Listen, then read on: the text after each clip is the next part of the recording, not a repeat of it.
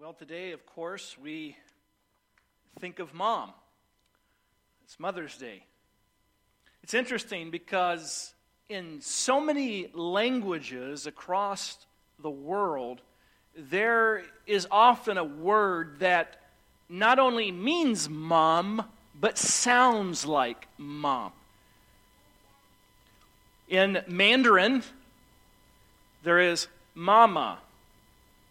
In Navajo, it is ama.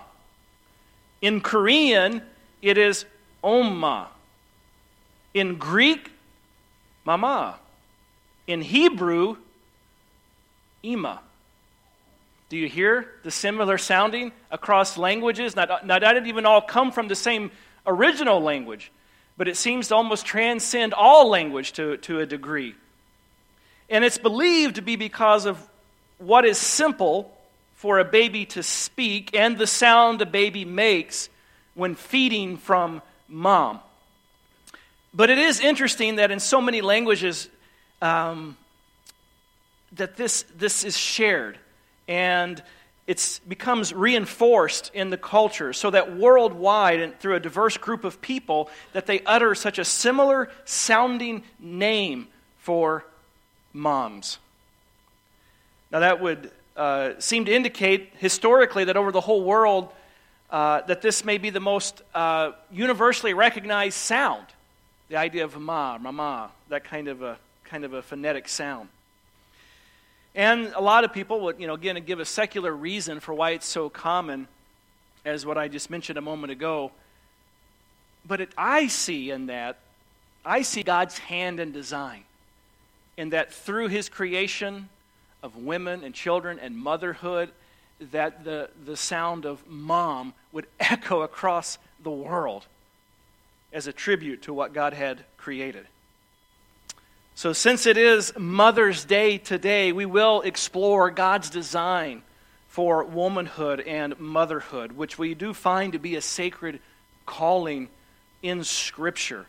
Again, we understand motherhood is not the only calling of a woman. It's not the only thing a woman exists for. We understand that. It's not for everyone, even. We understand that. Not every woman will experience motherhood. But even while we understand that, we are going to take time to celebrate motherhood today as recognizing what God has created it to be.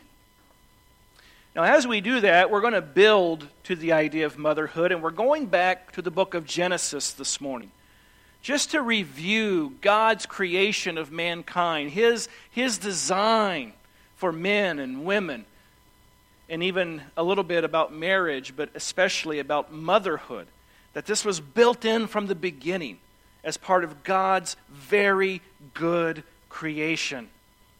So go with me now back to Genesis chapter 1.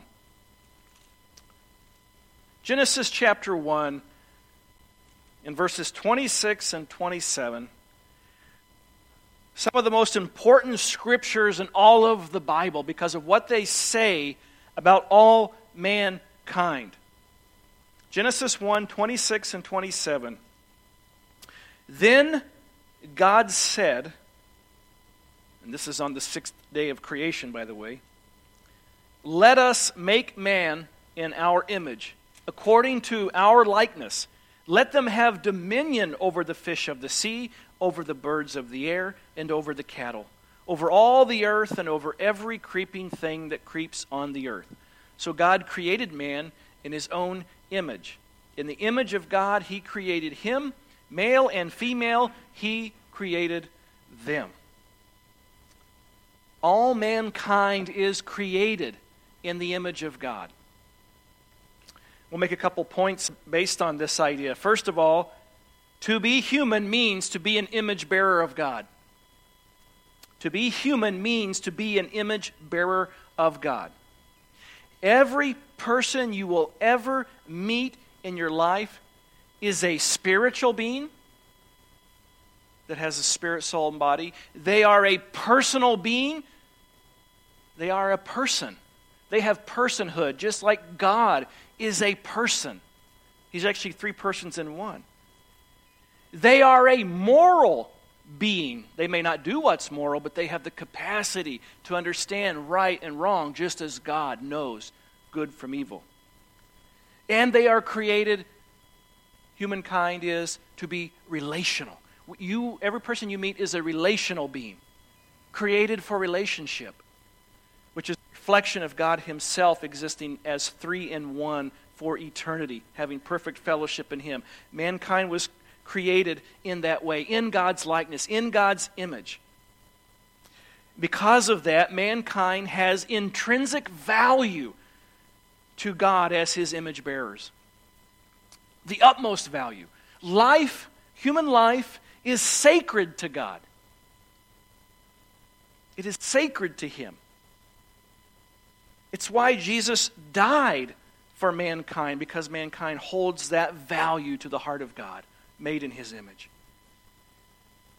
And mankind also has an everlasting destiny as an immortal soul. Every person you've ever met is immortal.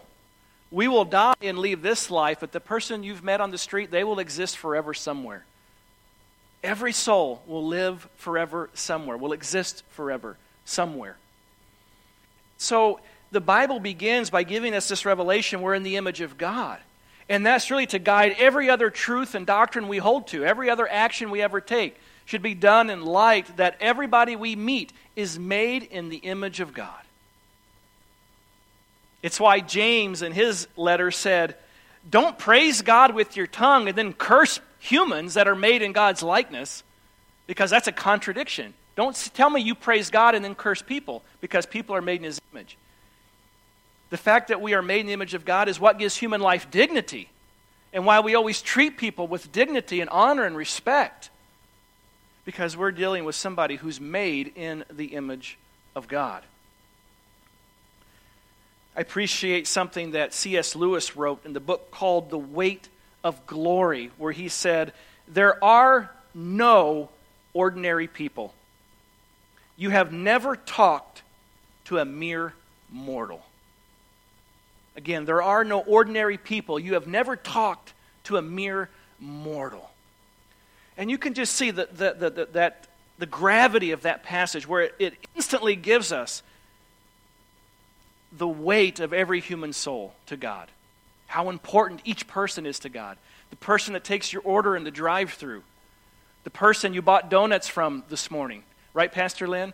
You've never met a mere mortal. They are people created to be personal, relational, moral, spiritual beings with an intrinsic value to God, for which Jesus Christ came into the world and died for that soul. And it gives us that appreciation of every single person. And it builds within us this worldview that all life, all human life, is sacred and not to be taken for granted.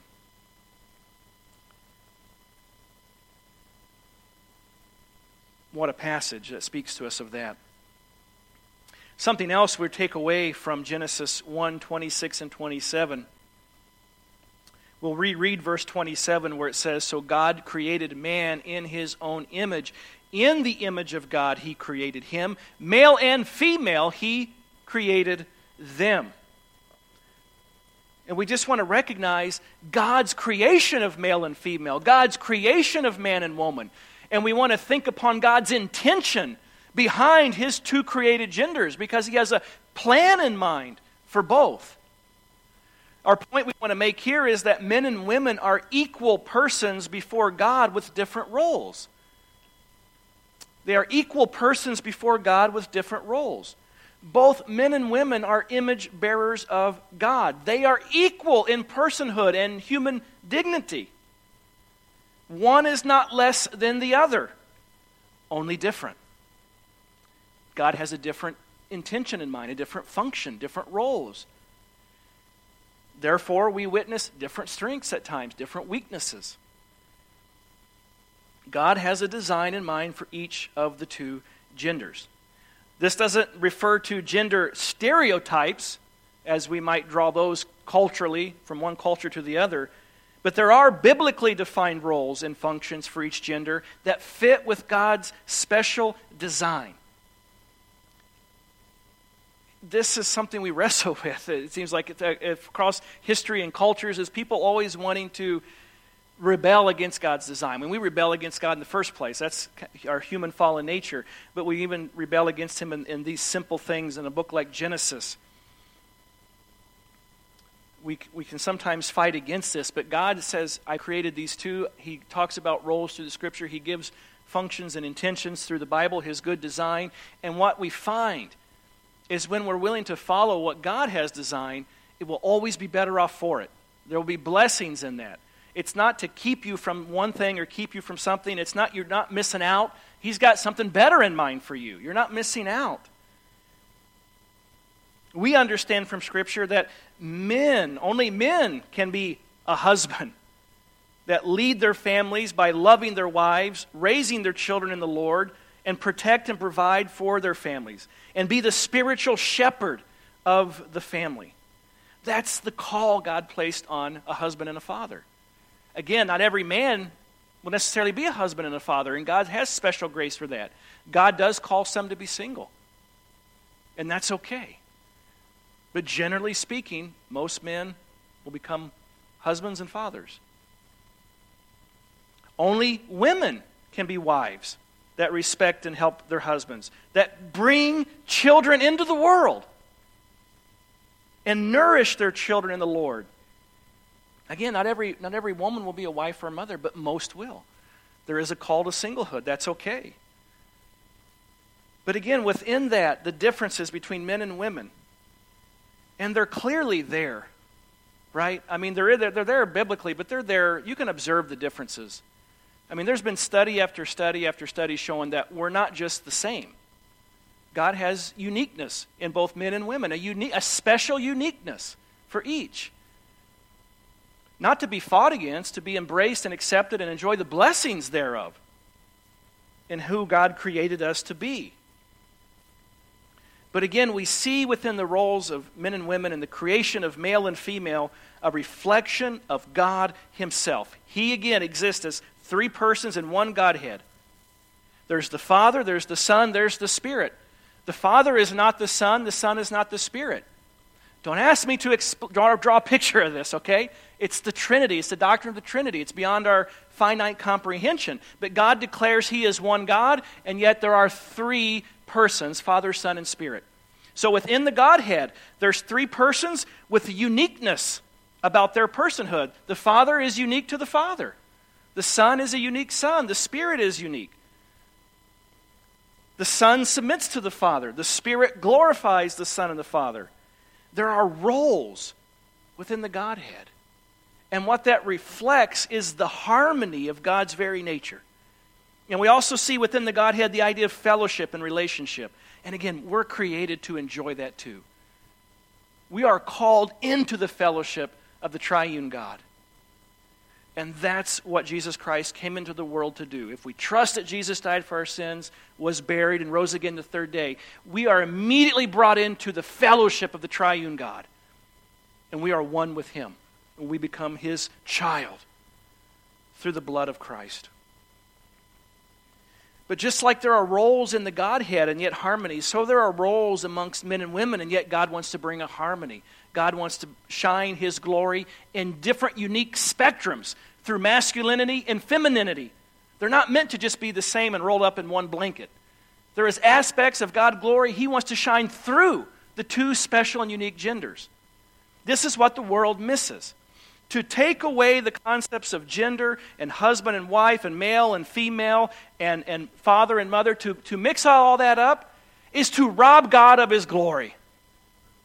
That's the ultimate offense behind all that. We make God less than He is. And we try to recreate God in our own image and recreate reality by our own wisdom. And we will reap what we sow. Because we will sow pain in that. And we will reap pain in that. If we move away from God's best. Both manhood and womanhood are meant to glorify God. One is not better than the other, but they're different by God's design. You know, the story is told about a husband who read an article to his wife about how women use 30,000 words a day to a man's 15,000 words a day. And the wife replied, well, that's because we have to repeat everything to the men. And the husband turned to his wife and said, what? That's a bit of a funny thing, and maybe that's not true of every man and woman, but generally it probably is a common feature. I've done it. I've been the guy that said, what? After you just explained it to me. Well, you didn't say my name before you just went on that explanation. I need you to say my name and repeat it. Make sure I have eye contact before you explain something to me. We're made differently. Again, there's a lot of studies. There's even been studies of brain activity and in the midst of functions and events, and people have studied this and what men tend to gravitate toward and what women tend to gravitate toward. I was just seeing a video on YouTube this week. I don't know. There's a YouTube channel called, what is it called? Hacksmith Industries, where it's this team of engineers that are really, really smart. And they kind of have a flavor of, I don't know, kind of frat house. I don't know. They're kind of a little bit, the things they come up with are silly, but they put all kinds of attention and money, and they come up with really cool things. And this group actually made the first ever working lightsaber for all you Star Wars fans. It's plasma fueled, I think, and it's like this big backpack, and it's got a hose, but they click it on, and this superheated plasma torch comes out that can cut through steel and things. It's not like what you see on TV, but they actually made a working, retractable lightsaber, and they actually hold now the Guinness World Record for that. Okay? And anyway, there's this other YouTube personality called Mr. Beast, and I'm not endorsing anybody, I'm just saying what I saw. But they teamed up with this guy. This is the most popular YouTuber in the world, and he's like the richest YouTuber in the world, right? And all the teenagers probably know who he is, right? They're all like, yeah, I know that guy. They teamed up, and he made Mr. Beast 2 lightsabers, and it was for a video he was going to do. But I'm noticing as I'm watching this video, they're in this room. There's these safes that they're going to cut through with the lightsabers, and it's like a competition, and whoever wins is going to get a bunch of money. And I'm watching these people strap on these plasma backpacks with these torches that could cut an arm off probably, or get third-degree burns in a millisecond. And they're all doing this, and I'm like, there's not a girl in the room here. There's not a girl in the room. It's it's all these guys, and they're all excited, and I'm just yeah, see that, I'm sure the girls could have came if they wanted, but it's not necessarily drawn to that as much as men are, generally speaking. You see it with your kids. The girls, they want to play house. They want to nurture the dolls. The boys, they want to go on the trampoline and throw basketballs at each other. I don't ask me to explain it. It's just what it is. There's differences there. We see that. But it's reflection of God's design. He made us different for a reason. We both reflect His image, but in a different spectrum, if you will. Some of it's similar, but some of it's different, and it's meant to be different. There is male and there is female. Let's move on to Genesis chapter 2, to the passage we read in our scripture reading. Genesis 2, 18 through 25. Again, this is the creation of Eve here, and I'll just read the passage. And the Lord God said, "It is not good that man should be alone." And I just told you why, because if you leave him alone, all he's going to do is make lightsabers. No, I'm just kidding. It's not good that you leave him alone. He needs somebody there to temper that masculine spirit a little bit. I will make him a helper comparable to him. Out of the ground the Lord God formed every beast of the field and every bird of the air and brought them to Adam to see what he would call them.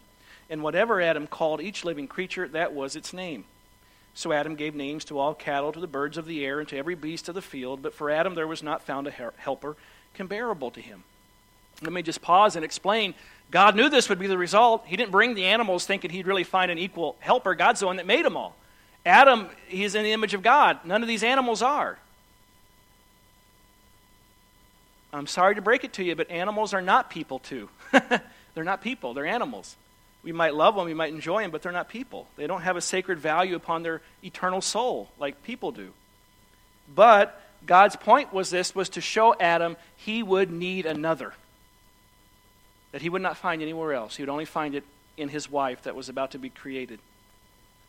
Verse 21, and the Lord God caused a deep sleep to fall on Adam, and he slept, and he took one of his ribs and closed up the flesh in its place. Then the rib which the Lord God had taken from man, he made into a woman, and he brought her to the man. And Adam said, "This is now bone of my bones and flesh of my flesh. She shall be called woman because she was taken out of man. Therefore, a man shall leave his father and mother, be joined to his wife, and they shall become one flesh. And they were both naked, the man and his wife, but were not ashamed. We see there Eve specially created by God in a unique way. Everything else was made from the dust of the ground, but Eve was made from a rib of Adam because God was communicating something in this. Women are uniquely created for God's glory. Women are uniquely created for God's glory. Again, God designed men and women differently. Gender is more than a cultural construct. It's more even than physical, biological differences. We live in a time and place where people will try to redefine gender as one's self-representation or self-perception and kind of choose your own adventure in that realm. But biblically, gender is the objective identification of being male or female as created by God and is equivalent to one's biological sex. Let me say that again. Gender is the objective identification of being male or female as created by God and is equivalent to one's biological sex. It's so important to hold that view, to preserve what God intended for maleness and femaleness, for masculinity and femininity, and not to let that get all like garbled up and lost. Both masculinity and femininity, again, reflect the image and glory of God. And both, again, are more than just physical traits. I believe there's a masculine and feminine spirit. Men and women often think differently, view things differently. This is one reason why marriage is the special institution it is. For in a marriage, you have a masculine spirit and a feminine spirit come together and learn to live in harmony. Learn to live as one. And that's usually a very imperfect process of learning that, right? Going back to the joke about the man, 15,000 words, and the woman, and the man says, what? We are different. But it's deeper than just skin deep. Again, back in Genesis 1:27, it says, He made them male and female in His image. Male and femaleness are not just physical body traits. It's actually your very spirit. I believe there's a gender of spirit. It doesn't mean that we will function the exact same way in heaven, but it does mean that that's more likely a permanent part of who we are with masculinity or femininity. We'll always reflect the image of God in that spectrum, in that range of color, if you will, of God's glory. Male and female are created in the image of God. God is spirit, and therefore Adam and Eve were also spirit. The maleness and femaleness transcend just the physical. It was Matthew Henry who wrote, Eve was not taken out of Adam's head to top him, neither out of his feet to be trampled on by him, but out of his side to be equal with him, under his arm to be protected by him, and near his heart to be loved by him. There's a lot in that, God choosing the rib. Why the rib? He took the rib. I was reading something that if he left a portion of the rib actually has the potential to grow back. Pastor Lynn, I'm looking at you to nod your head or shake your head, but I read that. I don't know. I didn't learn that in Bible school, so don't repeat that. But I read this recently. I don't know. I look into that. But anyway, he may have grew that rib back. Anyhow, but Eve was created from his rib, and there is kind of a picture of we're meant to go through life side by side. Helper comparable, side by side, in the same direction.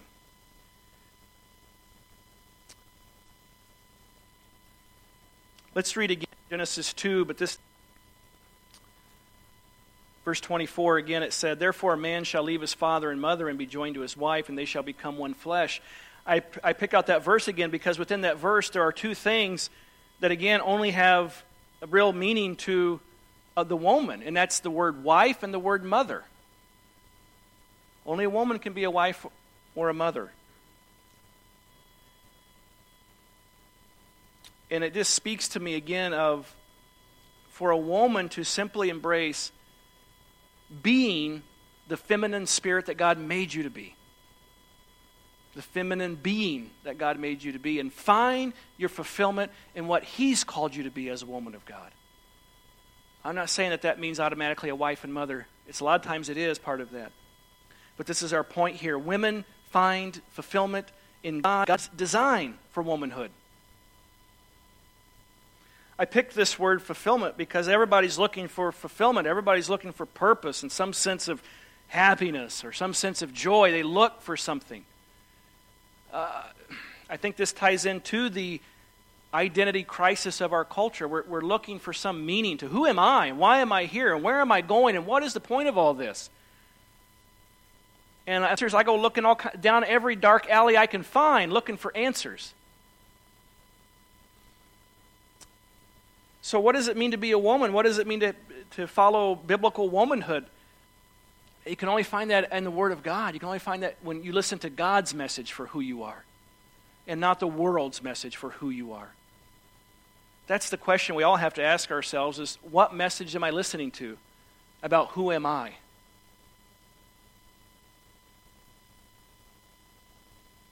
Only women can live out godly femininity. Again, only women can be wives. Only women can be mothers. But what does the world do? It attacks these things. You know, we don't like talking about the negative side of things, but it's a reality we can all see. It's not new. It's been through the course of human history. We just see manifestations kind of rear their head over cultures and over times through the centuries. We see it in our own time, how the world attacks the very idea of biblical femininity. What does it mean to be a woman? We see the world twist God's design for gender, twist God's definition of what a woman is. It twists God's call for submission in marriage for the wife. It makes that sound like you're putting on shackles. It twists God's view of children and family. What does the world say about children? Why is there such numbers of abortion? Because there's a message out there that you have this kid, it's going to ruin your life. It's going to be the worst burden of your life. So you better get rid of it. You want to stay free and happy, right? That's the message of the world. Children are a blessing, not a burden. Marriage is life-giving, not life-destroying. The world promises happiness to a woman who throws off the so-called shackles of the biblically defined woman to embrace a world-defined view. And what do you find the worldview of womanhood often doing? They basically exchange womanhood for elements of manhood. That's ultimately what you're doing, right? We tell a woman, it's like, it's not good enough to be a woman, so you should be doing this, which may be biblically more of a man's role, but we keep putting that's what the world does, is kind of reverse.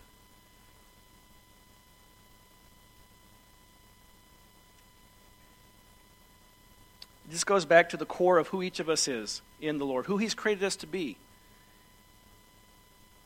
You don't have to be married or be a mother to have fulfillment as a woman. Again, it's God's intention for most women.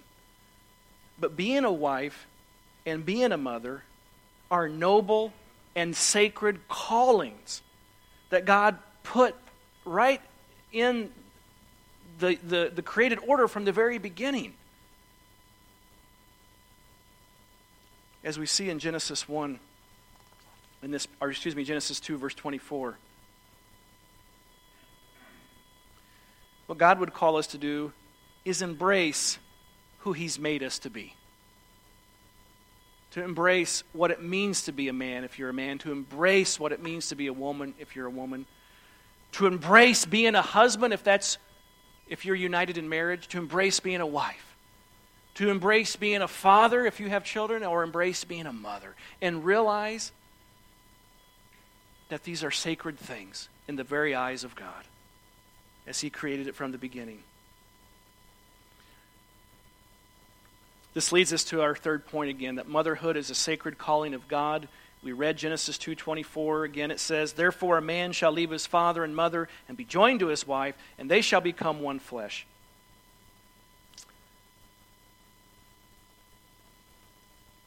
Without fathers and mothers, there's no life. There's no children. There's no next generation, right? Things stop.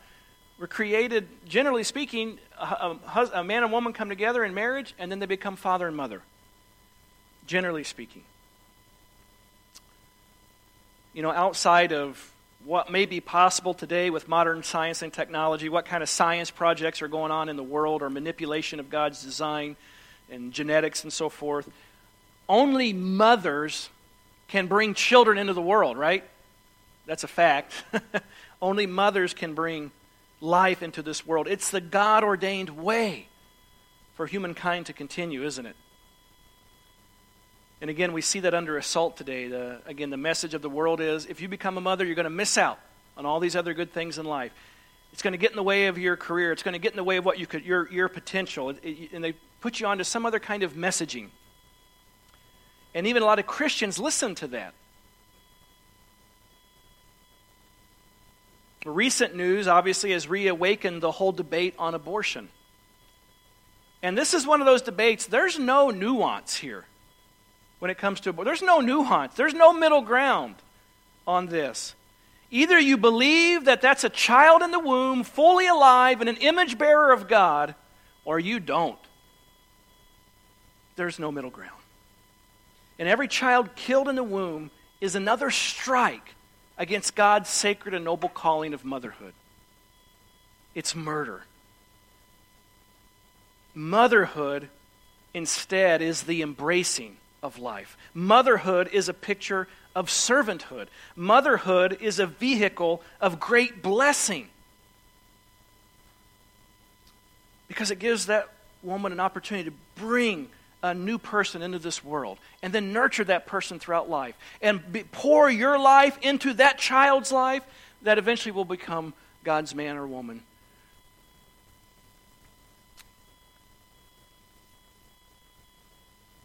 A teacher is said to have once asked a boy this question. It's a math question. See if you get the answer right. Suppose your mother baked a pie, and there were 7 of you, your parents and 5 children. What part of the pie would you get? A 6th, said the boy. I'm afraid you're not knowing your fractions very well, said the teacher. Remember, there's 7 of you. Well, yes, teacher, said the boy, but you don't know my mother. Mother would say she didn't want any pie. It's a little small example of the sacrifices that mothers make, right? To provide, to give, to want to nurture and nourish their children. Moms sacrifice daily for their children. But again, that's not life-taking, that's life-giving. Because you're right there in the heart of God as a mother. Mothers nurture and shape the next generation. So often motherhood is looked at just some other thing cast off to the side. Well, if you can't do anything else, I guess go be a mom. It's almost put out like that. Like you're settling for something to want to be a mother. But from Eden, it's been that no mothers nurture and shape the next generation.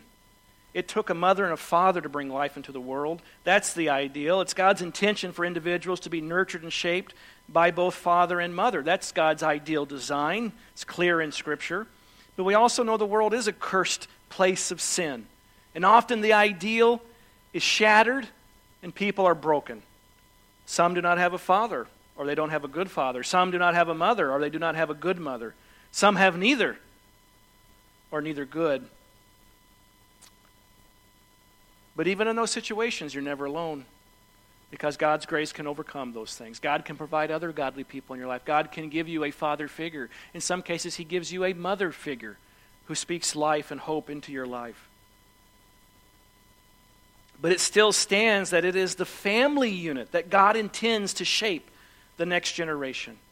That's His creation, it's His design, it's His institution.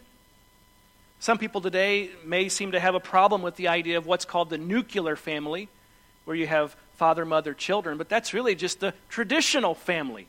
And it's really the picture the Bible gives as a biblical family unit.